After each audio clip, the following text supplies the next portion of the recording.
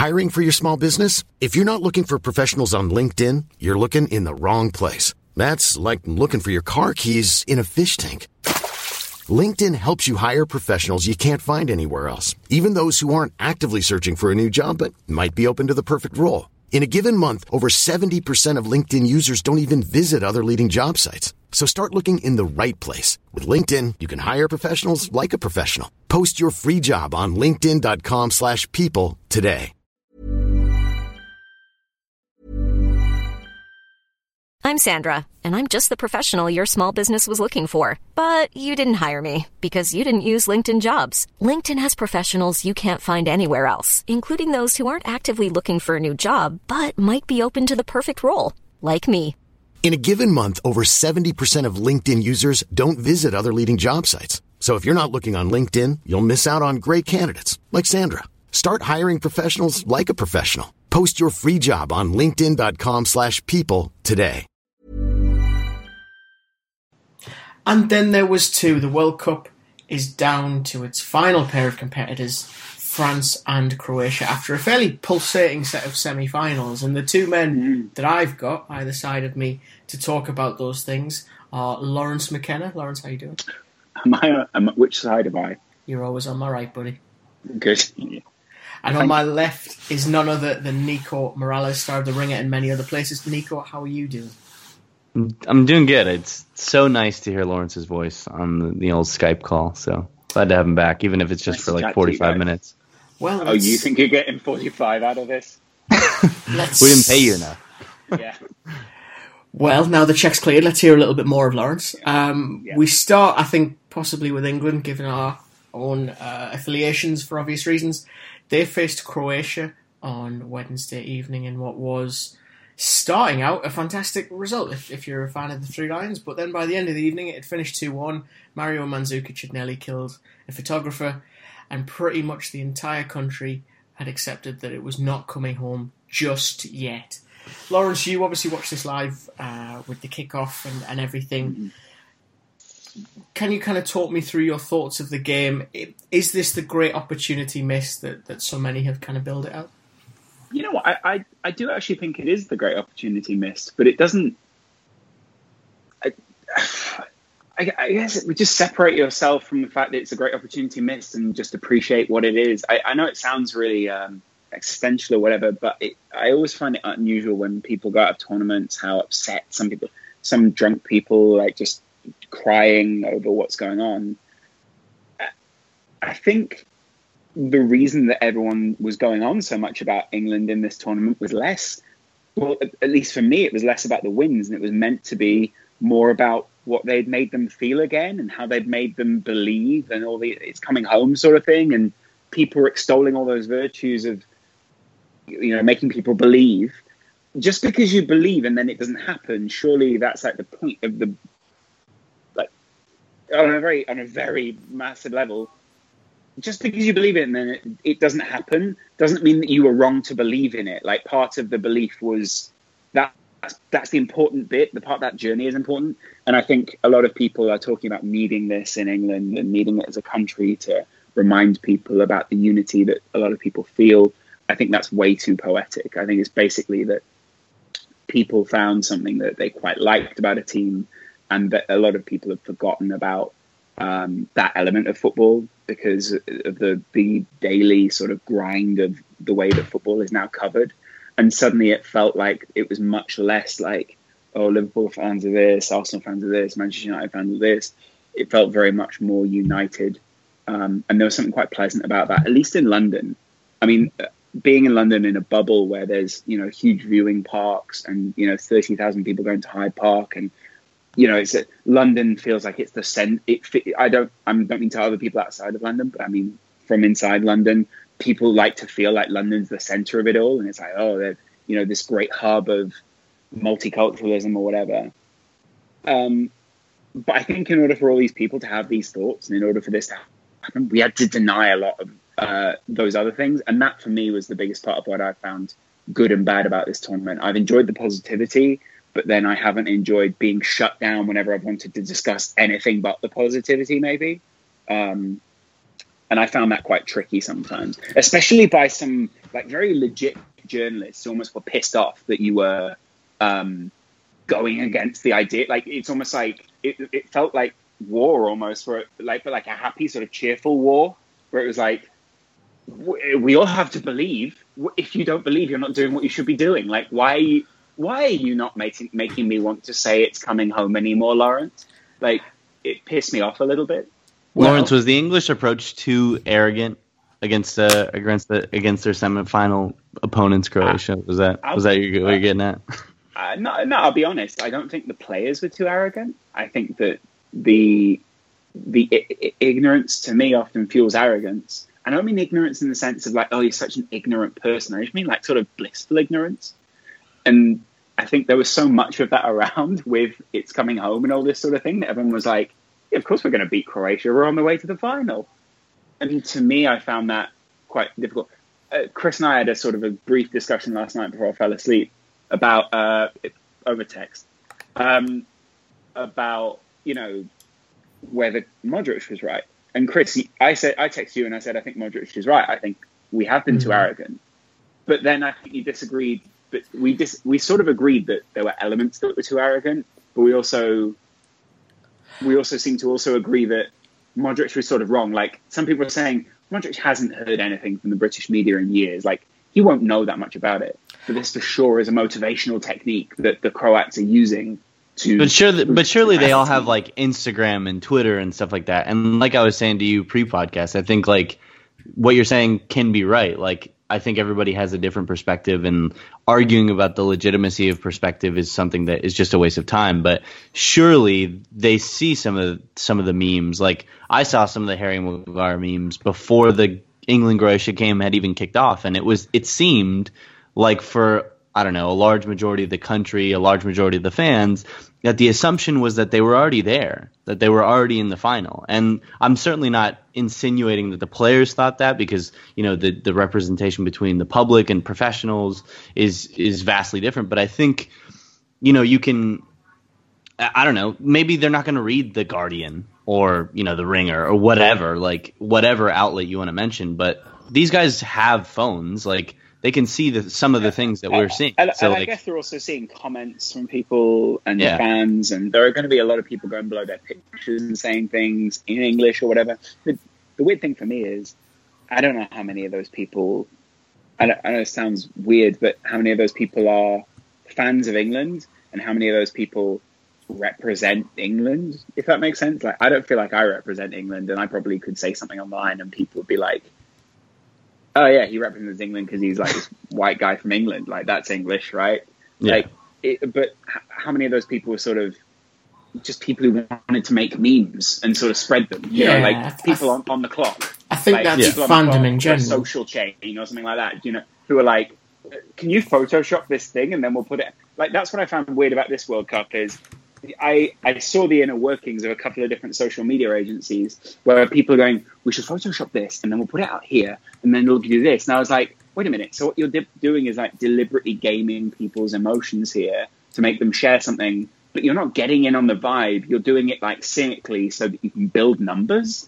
And that's been going on for a long time, but it felt more evident when it was like, you're doing this to a nation and not to just a small subset of idiots who support a team that happens to wear a color. Like it felt different because they were trying to game patriotism and nationalism, which feels different to being proud of Arsenal or Liverpool. Do you know what I mean?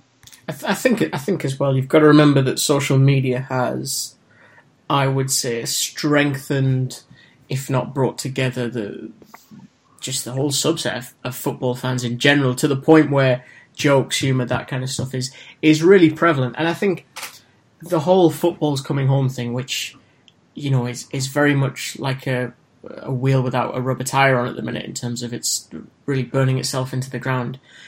That in itself, I don't think that was an actual call to arms that the trophy was coming back to England. I think it was more a hark back to Euro 96 when we enjoyed international tournament football. I think that, to me at least, I think that's what it spoke to. And this is almost the complexity of football supporters as a group, is that you're this big homogenous mass, but really your terms and conditions, your ideology is very ill-defined.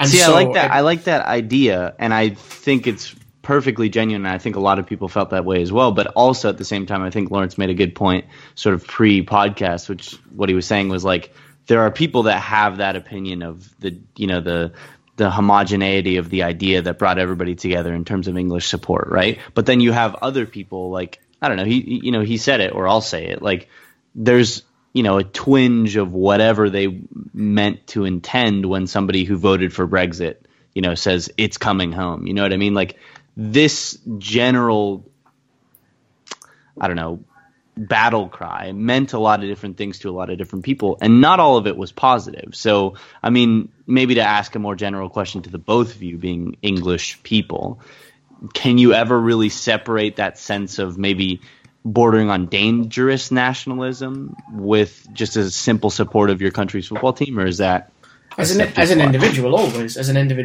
But that's almost the point that I was attempting to make there, is that you can't really define the intentions of a group because everyone is an individual at their core. They might identify with certain aspects and not others, and I think that's the problem, is that in some ways this over-saturation has brought with it an over-analysis of the whole situation and a constant need to sort of deconstruct things in a way that I think just loses the point.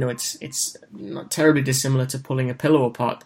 You kind of realise, actually, there's not a great deal goes into a pillow outside of goose feathers. And I think it's the same thing here. There's not really, I don't think, a huge complexity or hidden complexity behind this idea of it's coming home and all that stuff. I agree with that. I guess I'm not actually sort of angry with I have no problem with it's coming home. I think it's fine. Like, I actually really enjoyed the song when I was a kid. It was really sort of, it was nice as a sentiment. And I remember listening to it the day after England crashed out of Euro 96, and the guy in class, like the teacher, the day after England crashed out of Euro 96. And I'd watched it in a sports hall with like my dad and 5 of his friends. And there were like coolers with beers in, and they were all just like, chatting, and everyone it was a very similar vibe, apart from the fact they were facing Germany, in the sense of. Did you take one of the beers out of the coolers? Yeah, I was like, yeah, Dad, can I have a beer? And he was like, you're 8. And I was like, cool, man. And I popped it. And like, I remember the day after going to school and the teacher being like, let's have 10 minutes where we just reflect, and then I'll play Football's Coming Home, and then we'll all get on with work. And like 10 boys cried to that song in class. They're like, they couldn't contain how upset they were. That's fine. Like, that was really, it's quite sweet that they're sad that their football team lost. I don't know about you. I really didn't feel super close to this England team. Like, I didn't feel like there was a lot to latch onto in terms of personality in there, and like anything that I looked at and I thought, I really like that. Like, I looked at that and I thought, yeah, you look like a lot of people that I've met, but you don't. I don't feel like you represent me. Do you think that's because you operate in sort of a way that like you see and you've seen the way the sausage is made in terms of media? Like, I get what you're saying, but maybe. Like I think the idea that got to a lot of people was that the announcement. I'm not kidding. I actually think that's like quite important. It's like I have the problem with the way the sausage is made. Is I guess what I'm saying. Yeah.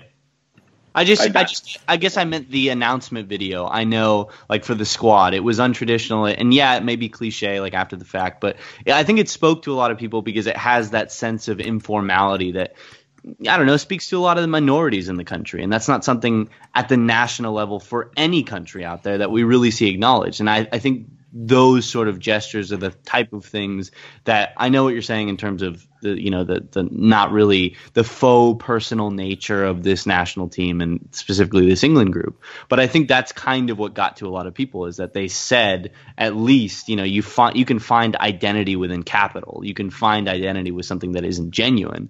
But at the same time, there were genuine elements of things that people felt that they could be attached to, like the attachment video, like absolutely. Like, I guess what I'm saying is, I guess it just didn't resonate very well with me. And the thing is, like, I know then people, the problem is partly that then people go, but it resonated well with everyone. And you're like, well, no, not really. It resonated well with a vast majority of people, but there are a lot of people who, like me, were probably quite cynical about it, or like, you know, maybe just get their value from somewhere else in football. Like, I don't care about those videos all that much, and also it's nothing like, I also know some of the people who made those videos, and it's not that I like those people, and I'm saying, like, you've done well, that video's done something really good, but we seem to be, I guess, don't get caught up in this as if this is the pinnacle of what England can achieve, I guess, is part of it.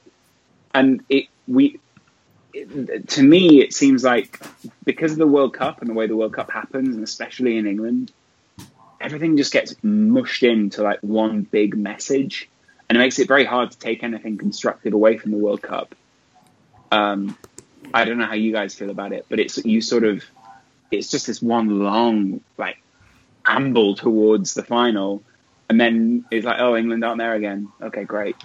Well, I think ultimately what we can say is that the ceiling for this kind of stuff is so small that hearing Danny Rose talk about depression, seeing media days, I can understand why, to a lot of outsiders, it did seem revolutionary is too strong a word. I would go perhaps more like progress, or as if something new was being considered. And I think that bled into the theme because of things like preparing for penalty shootouts, the fact there was a clear identity, and I think that takes me on. I agree. I agree with that, Chris, but I also guess I also have a slight problem with it in that if we wax lyrical about this and we become very satisfied with where we're at with that, I don't know how much further it can go than that, because it's almost like, right, well, we've gotten to the point now. Right, the conclusion is like, oh, England are open. We have a great relationship with the team.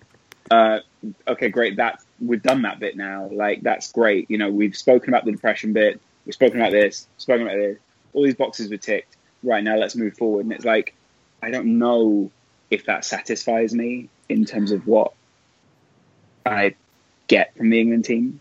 Well, this brings me on to almost my next question, which is the team's identity, its tactical identity. It was very defined very early on. The formation didn't change at any point during this tournament, and in fact I read in the build-up that Gareth Southgate talked about the fact that the squad and everything was geared to the fact that it wasn't looking to change at any point. It was built so this was the style, this was the way, that was it. And yet, to almost play devil's advocate for a moment, it felt to me last night as if they just didn't adapt to the situation. Half-time hit, I would say they were mostly in control for that first half. Croatia come out, they seem to tweak things a little bit. Vrsaljko starts to get on the ball a bit more and becomes more of a threat. In general, the central midfield starts to control things, and England just had no response.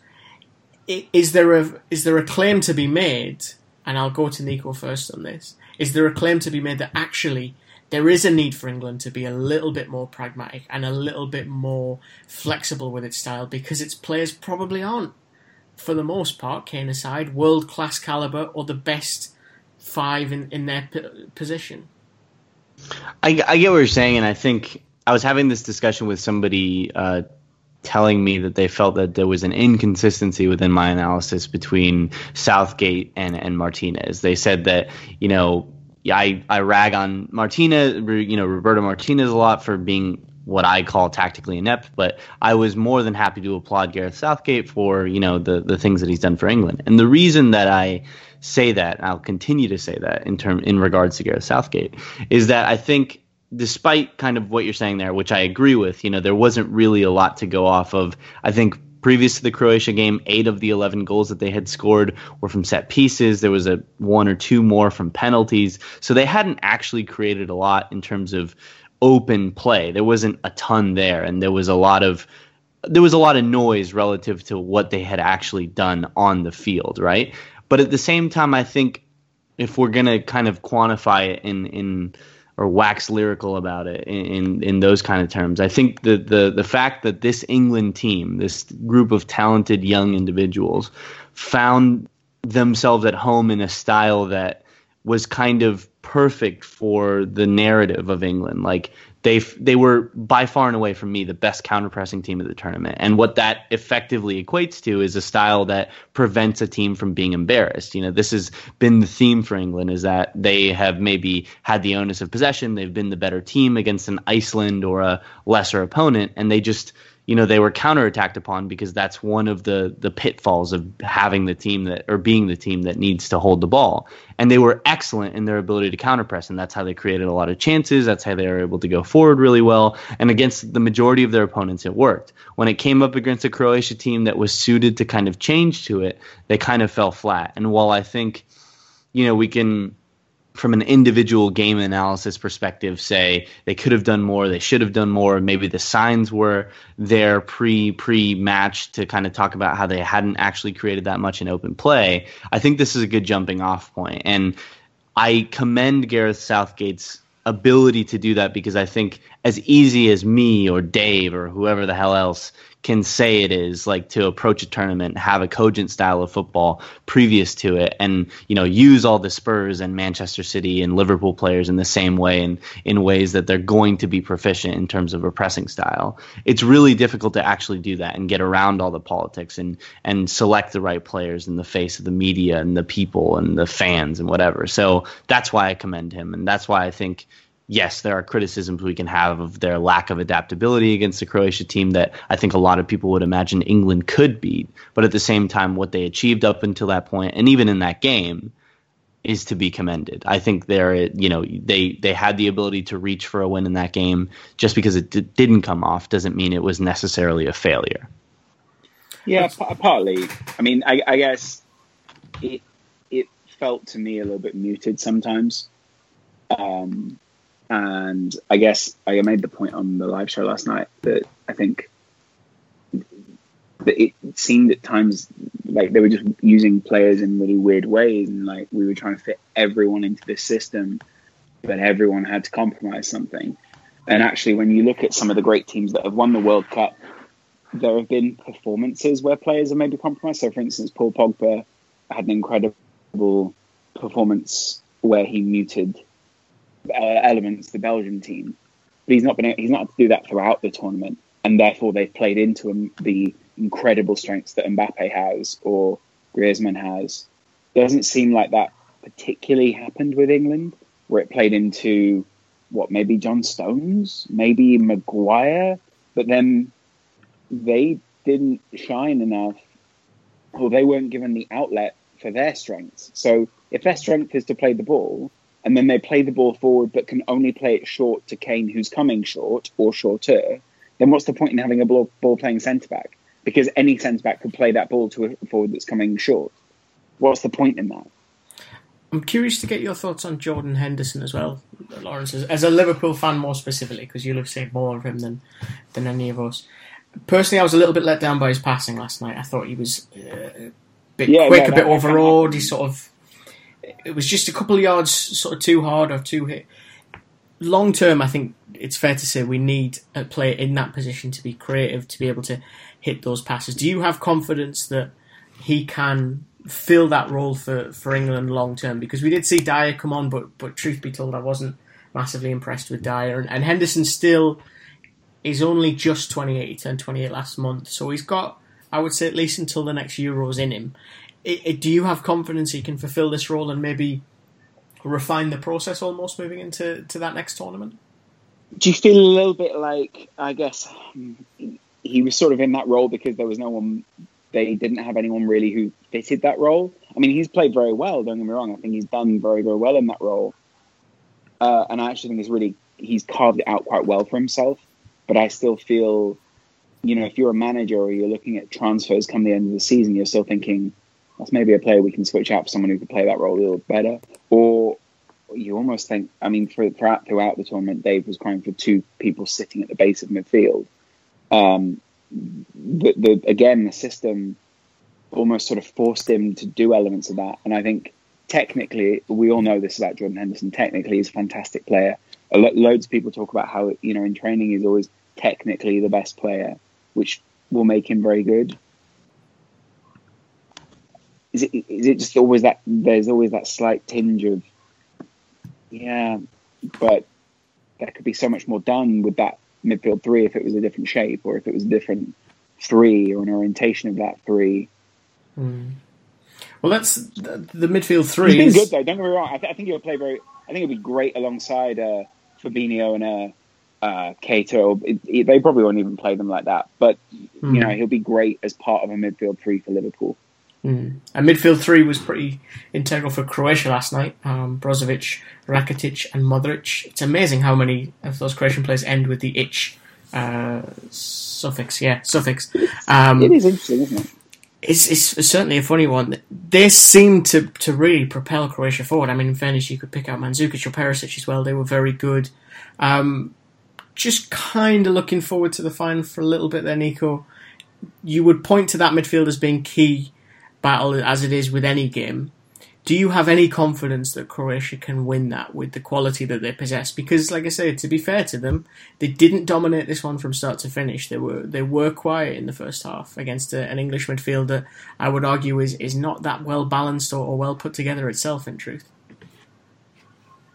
Yeah, but I think Michael Cox kind of put it really well. It's like as soon as he said it came to fruition, which speaks to his level of expertise. But he kind of talked about the on-running Croatian fullbacks and the prominence of sort of the wide areas in general. And yeah, Croatia were quiet in the first half. England dealt with a lot of crosses they had really well. But in the second half, those lower crosses across that back three for England, even though I think those guys did as well as they could have done from a defensive aspect, it was just really difficult to stop those late runs. And I think that's where Croatia really came into their own. They created a lot of chances in the second half, and that stemmed from both the midfield and the wide areas. So yeah, I think it's entirely possible that they steal a World Cup. And I put it like that because France are still my favorites. They've been immense, and I'm sure we'll get on to talk about them and their strengths and weaknesses and whatever, and the system, and I have my own opinions on Deschamps, but at the same time, they are where they are, not entirely because of luck. I know I kind of downgraded their goodness because of how many PK shootouts they've won, and those kind of things can go either way. It's not entirely up to skill. Like, it's a skill to win a penalty shootout and to kick a penalty, but not all of it is skill. But at the same time, I think they're not. It's not going to be the easiest thing in the world. Even Paul Pogba said, I think in an interview earlier today or yesterday, that in the Euros, at the Euro 2016, they thought they had won the final before it had even begun against Portugal because they were such a unexpected team. And I think similar things can be said about this Croatian team. But he said they're not going to make that same mistake this time. They're not going to overlook their opponents. And I think that's the right mindset to have against the Croatia team that is good and can produce some great things both from wide areas and central areas. Yes, dangerous from wide and central areas. That's the perfect team in essence, really, isn't it? One that's dangerous from wide and central areas. I think that's something that could easily be levelled at our other finalists, which is France. They obviously managed to overcome Belgium in what was a cagey affair, I think, at times. It certainly was one for the tactical purists. The pass maps made for intriguing reading, which I'm sure all our listeners will be enthralled to hear, but that's not probably what we'll talk about. Nico's got a Twitter account for all that stuff. You can follow that in your own time. Mbappe was good, put it that way. Yes, there's a perfect place to start. Well, maybe that's the thing there. Like, I don't know. I've had an opinion about Deschamps, and it's been not great, but at the same time, I don't know, maybe it's too reactionary to just have a change of opinion because he's in the World Cup final. But there's been so much expectation around him because of the talent that this French team has to play an attacking style of football, right? Like, that's what people, myself, other people that maybe look at the game tactically or analytically, have sort of been poking fun at, is the fact that we haven't seen this explosion of French, excellence, despite the fact that they literally have probably one of the most complete squads to ever grace international competition, and yet they're playing this super defensive style of football that is just kind of boring. It's not super exciting. The most exciting moments we've gotten are from Kylian Mbappe, and they seem completely individual and not systemic. But at the same time, if it's gotten this very talented group of French players to two finals now, both a Euro and a World Cup, I can't really fault that approach, despite maybe me wanting to see something else. You know what I mean? Like, it's not how I would have done it, but I think that doesn't necessarily delegitimize the way that they've done it. So, I don't know. Well, no, I see what you're saying, yeah. I mean, you've managed to, again, answer a question I haven't had a chance to ask yet. But with sorry, this, I got excited there. With this French side in particular, Lawrence, Nico raises a good point there. Is the expectation something that we've generated because of the names we see? And is it even fair to generate that? Because actually, there's a pragmatism towards Deschamps, who, again, has taken this team also to a Euro Championships final as well in 2016, granted. That one didn't go as expected. But 2 finals in 2 years. Is this more a situation of us putting needless expectation, or is it too much history, or soon-to-be history, being written by the victor and Deschamps and him being heralded as a great coach when maybe he could be doing more? I think a lot of people have edged. I think, a lot of the time it's down to the fact that this team have edged it. Even against Belgium, I think they were very fortunate not to concede again. I think the thing with this, they are the youngest team on average at the tournament. I think that's a decent point to make. The other point is, I think they're also filled with a lot of people who fit very well together because of the relationships and links that those guys have. And if ever team spirit within a France side, with any side, but especially within a France side, the side was important, then I think that plays a huge part for France. These guys, the image of the team is incredibly important in France. And I think that after the complete deconstruction and breakdown of the way that the team was built over all these years, partly because there was a breakdown between the older sort of almost the generation that Deschamps was sort of part of, and the younger generation of people who felt disillusioned, and some of them maybe the people who felt like they were marginalized within French society. The fact is now that they feel that there's a different feel to this side, and it almost feels like the guys who were once marginalized, who looked marginalized, are now the face of that side. And there's something quite compelling about that, and it means that the team play with a different kind of verve to the one that we've seen before. And I think there's something quite exciting about that. And I don't know if it's always tactical. The reason that maybe not tactical in the same way as we see it in the Premier League. Do you know what I mean? It's not like a sort of a full press. It's not like we're going to impress the fuck out of this team. It's more just like, oh look, they put Matuidi on the left wing and it worked. Well, that's a great point, actually, Matuidi on the left wing, because if I can dabble into the tactics and analytics for a second, I hope I'm using this word correctly. The pass map for Belgium was fascinating to me because there was a big fat line all the way to Chadli from Alderweireld, which it would seem, to me at least, without wishing to do causation and correlation and all that malarkey, that France were almost encouraging Belgium to run it down that side because they probably realised that Chadli was that weak link. Is that a fair assessment to make, Nico? And if it is, do we then have to give Deschamps credit? Because it would seem that he sort of took a little bit of a lesson from previous games and essentially identified Chadli as this weak link that could be exploited by almost being given the ball, which sounds really harsh on Chadli.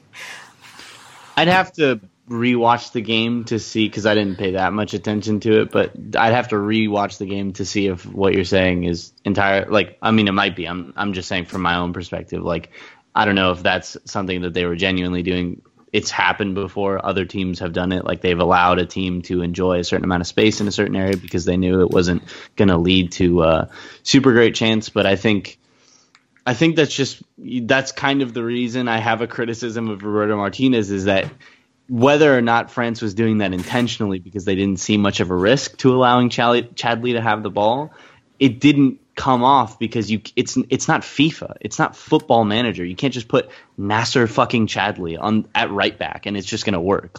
It doesn't happen like that. This is why I don't really have a whole great deal of respect for Roberto Martinez, because even after a game against Brazil, which I know a lot of people have opinions about analytics and metrics that quantify chance quality and stuff like that, but they should really not have won that game. And the first thing he says after the game is, I've never lost a game on the tactics board. It's just down to the execution. No, you got your tactics wrong. You just got lucky. That's the long and short. A little bit of both. He literally had. Sometimes the one could influence the other, maybe. You know.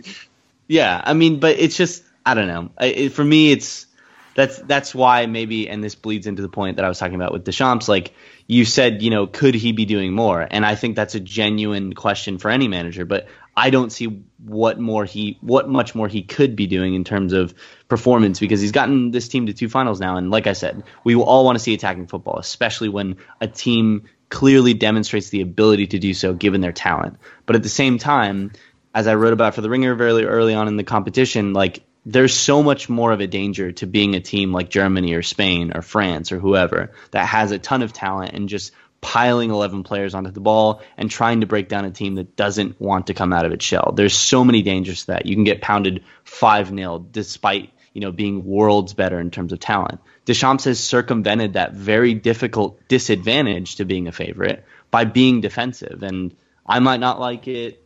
People might not like it, but it has gotten them to 2 finals now, and that is success. That's success. True. You have some very strong opinions, Nico. The follow-up question I have is, do you think with that then that Roberto Martinez is probably not the person to take this Red Devils to the next tournament or forward into the future? Yeah, I think no. Like, I think you asked me a similar question about Yogi Low when we found out that he wasn't going to lose his job. I think it's in the same light. Like Yogi Low took the right approach to Germany for the tournament. They were relatively unlucky with the chances they didn't score. They were really good from an attacking perspective. They just came up against some really difficult opponents, and they had some unlucky draws and some unlucky games. The opposite is true for Roberto Martinez. Like, he was very lucky. He hasn't relied on a cogent style of play with a very talented team. And I think there's some combination, not every, to speak in absolutes, I think is to ask for yourself to be proven wrong. There's some of the things that he's done that have led to some success with this Belgian team. But if you're asking me if I think their, best generation ever lies in the best hands with him, it's certainly not. I don't think he's the right person to kind of take them forward and be more successful. I think this is where they kind of need to leave him and get somebody else. Well, there you have it. The future of Belgian football decided on this podcast. The future of French or Croatian football, obviously, will be decided at the weekend with the final of the World Cup. This game, for me, poses an interesting debate just because, as we talked about there before, France have not really tried or almost felt comfortable in certain games dominating the ball. They've been quite happy to give up possession. I think even in that Belgium game, they didn't dominate the ball by any stretch. Against Croatia, you would argue they're not really a counter-attacking side, for my money, correct me if I'm wrong. How do you see that aspect of the game playing out? Do you expect Nico France to be more aggressive with the way that they play the ball, or do you expect them to almost treat the game a bit like they did with Uruguay and games like that, where they were kind of happy to be broken down and then exploit what space is left from an opponent's attempt to do that? I think they're going to go for the more balanced approach. I think they have the ability to maybe trick Croatia into having more of the ball than they're comfortable with or than they probably should have.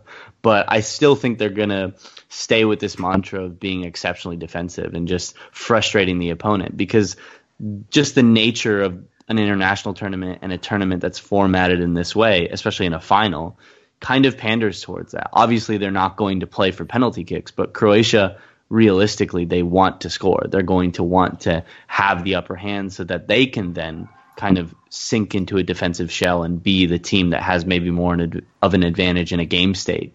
They will want to go forward. And if Freudian slip there.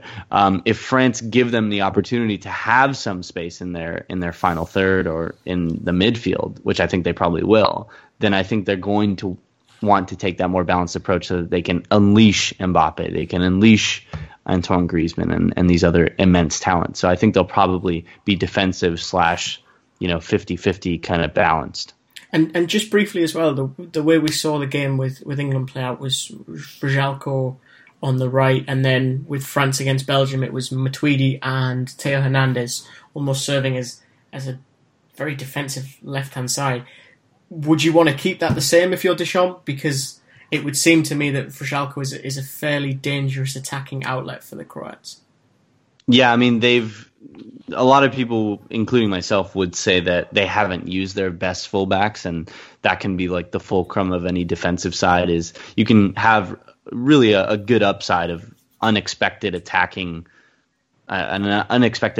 outlet from an overlapping fullback. And if you're going to play that way, then why wouldn't you want to play Benjamin Mendy? Why wouldn't you want to play Sidibe? Those guys are excellent, but they've used the more defensive Hernandez and Pavard because it's offered them the defensive solidity, but at the same time, an element of attacking play that has served them, especially with Olivier Giroud up front. So I think they'll probably continue to have that same back line. And obviously Umtiti and Varane have been imperious. So. And someone else who's been imperious, Lawrence, Mr. Kylian Mbappe. Now, for those of our listeners who haven't had the pleasure of seeing your XO mini doc, you actually went to the young man's which is hometown. Excellent, by the way. Seriously, it's excellent. It's pretty all right. I would say in discussing it in post, every documentary can always be more detailed. But I think what was the interesting side for me was just going to a place and being like, oh, look, this is what happened here. Like, that I think there's something quite interesting about Mbappe and maybe Pogba and Kante as well. Just seeing where people grew up is always fascinating. And I mean, I wouldn't have gone to those places without Kristen having found the addresses. So I appreciate the kind words. With that said, though, you've obviously been to Mbappe, Kante, Pogba's sort of hometowns where they grew up. Has that given you a greater insight into Mbappe, specifically the intrigue around him? Because the thing I keep hearing sort of levelled at him is, God, isn't he mature? Isn't he so level-headed for someone who's being thrust onto this stage? Are you able to explain that now, having been to Bondy and seen things up close? Do you know what I always find interesting is whenever you think of any capital city, you always think of the very centre of it. And you never think of the suburbs, or very rarely if you don't. I mean, when you don't come from that place, like, I lived in London for 10 years. Like, of course, I think of every different part of London when I've been there. But like, when you go to Paris, I was going to make this point in the video, but it's very difficult to express. You think of the square mile in the middle of it, which is the Eiffel Tower, Champs-Élysées, Louvre, the big things that you go and see, and the beautiful river that runs through the middle. And we remember the headlines on the TV from the early 2000s. 2005 was a very big flashpoint, I think it's fair to say, around Paris. I think a lot of people now talk about how there is still a lot of racial tension in the country, how, if you know some French families or you're close with some of them will just very generally make sort of a joke, which maybe in the 80s in England would have been considered reasonable, but would definitely be considered unreasonable now. It's that What's kind the of French place for Bernard Manning, essentially? Yeah, exactly. Yeah, and Bernard Manning is for American or anyone is like a slightly racist comedian, but someone that your dad would like. I think I'm making a kid's reference. So basically, I then spoke to Andy Brassel, who both of us sort of wrestled with the idea of two white guys trying to express what black people are going through in a suburb. And it was interesting because, personally, I don't think many people really know,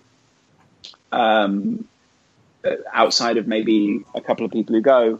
And that really made me want to go back and actually find out, because some people in the comments of the video were sort of saying, you don't really know what goes on here. Like, you spent a couple of hours in the suburbs. And I was like, yeah, but I didn't go and find out where the cars were burning for hours.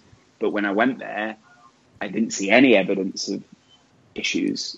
And maybe the problems come at night. Maybe I didn't go to the right streets. Maybe I didn't go to all those areas. The point is, actually, it gave me more respect for the guys that I now see on the French international team, because they are painted as these hard city boys. And you know what? They probably could have taken the train to France. They probably did do that. And that there's an incredible amount of growing up, which comes with leaving home at a very young age, which is what Mbappe did to be able to go to Clairefontaine, which is what Pogba growing up in Boissy-en-Brie will have done, and which is. But what I was surprised about was the leafy areas they grew up in, and the incredibly sort of sleepy, nice vibes that you got while you were around there. Like, if you've ever been to East London, which I know two people on this podcast have, that's the closest comparison that I can come up with to where I thought Mbappe grew up. There were not very many suited people. There were not very many sort of hipsters. It was much more what looked like families who were from many different backgrounds, wandering the streets when we came around, because it was the end of the school day. And it was sort of nice because I was walking around thinking, there's like 11-year-olds, 12-year-olds here. That's the time that Mbappe would have been here. Like, there was something quite nice about that. And you get to the club and it's this lovely little like running track with a nice little football pitch in the middle, and you can imagine kids running around on it in the middle. And the same then when you got to where Pogba grew up, was like there's massive blocks of flats and there's a football pitch. And that's like the two things which exist in that town. And you can imagine, like, you can literally imagine him walking down the road, playing football and going back and chilling with his friends. And there are bits which I don't really include because I don't really know how to include them. There was a lovely bit where I'm walking around and one guy thinks I'm genuinely asking him, like, is Pogba here today? And he's like, no, he's not in. He has too much money to live here now. And I was like, okay, well, we've not definitely communicated efficiently. But it's interesting because it's so different to any blocks of flats that you see in England. It was like there were groups of people hanging out outside it and almost having like a nice time. And that's very different to the way that it was in the UK. So it's very insightful to go there and see the different ways that people grow up. And not, Pogba is this incredibly polished. Like, Mbappe's got like, he's Paris Saint-Germain, which is like, the cool, amazingly well-branded team. And actually, there's something incredibly endearing about the fact that Kante and Mbappe and Pogba and all these guys who come from the banlieue all grew up in like leafy little sleepy areas and have all taken an element of that with them, which seems quite pleasant and quite nice. And I don't think I expressed it nearly well enough in the documentary I made, but I think you get sort of flashes of that coming through, that it feels much more like a small town. And almost nothing like Paris. Feels so much more like France than Paris. Yeah, I think that's the one thing that I took away from that, especially when our good friend Andy Brasser was talking, is whether them potentially winning the World Cup will have ramifications for sort of cultural integration in France. I mean, you would have hoped the 98 World Cup would have done that, given how many players hailed from Africa and things like this. You had Desailly, Zidane, etc. So it will be, I think, possibly an interesting cultural reference point if they do win it. But obviously, it would be incredibly presumptuous to expect them to win it. I think they have to go and play first. And that's almost my curiosity for you, Nico, is we've talked about how good this France side are. I have to confess, I even tweeted, I can't see them losing personally. How do you get at this France side? How do you expose them? Because they've been very good defensively. On an attacking standpoint, they look razor sharp. There's just not really an obvious weakness to me when I watch them. Chris, if I knew I'd be in a job in Croatia or at another national team. But I think maybe to kind of seriously answer your question, I guess the best way would kind of be to frustrate them, because obviously I kind of talked about how defensive they are and how committed to being defensive they are, but they have the disadvantage of, like I said, being the team that is technically better, much better in this case. So if I were Croatia, I would really not indulge them at all. I would try to have the ball as little as possible, and then when they do have the ball, when they try to pull the team out, when they try to stretch Croatia's defensive block and pull them up the field by having the ball with their talented ball players in Varane and Umtiti, who have been really good, not just in a defensive sense, but in moving the ball forward when space was there to be exploited. I would really try to press them high and use those opportunities to get at them, because as good as they have been, I think there are gaps there to expose. And given the fact that Deschamps probably won't play Nzonzi, which I think is kind of the key to this side, like if they wanted to be this attacking, brilliant team that we want them to be, I imagine it would be with Nzonzi because of his ability to progress the ball from defensive lines to offensive ones. He's not going to play him. So I would wait until that moment, wait until the proper time to strike, and then as soon as it presents itself, use those players that know how to press. Mandzukic, Kovacic, Modric, Rakitic, all these guys have play in these elite pressing teams. So use that to your advantage and try to get the ball, because that's really the only way you're going to score. There you have it. That's the only way they're going to score. Gents, I feel obligated to push you both for a prediction. Nico, start with you. How do you see this game going? I think it'll be a France 1-0. France 1-0. Interesting. Lawrence, what about yourself? I find it very difficult not to see Croatia scoring through someone like a Mandzukic or someone like that. It's been a great defensive performance from France at times, but I think it's going to be 2-1 in the end. Like, it just seems too... finals very often can get away from teams, but I think Croatia sort of see this as their big chance, and I think France, there are a few minimal soft underbellies in there that they can get at.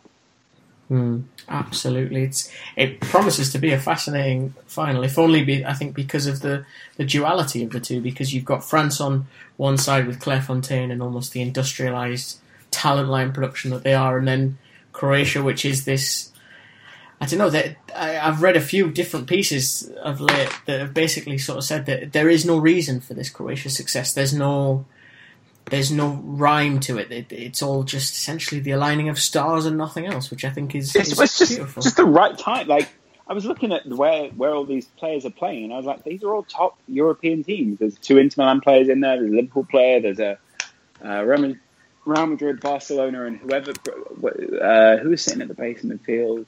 Yeah, there's a shit Liverpool player in there as well. And there's Dejan Lovren. Who I think you guys are forgetting is one of the greatest centre backs in the world, according to you know what? I genuinely feel like and I'm going to put this politically very correct. The Croats were high on life after the game, just hyper aggressive with everything they were saying.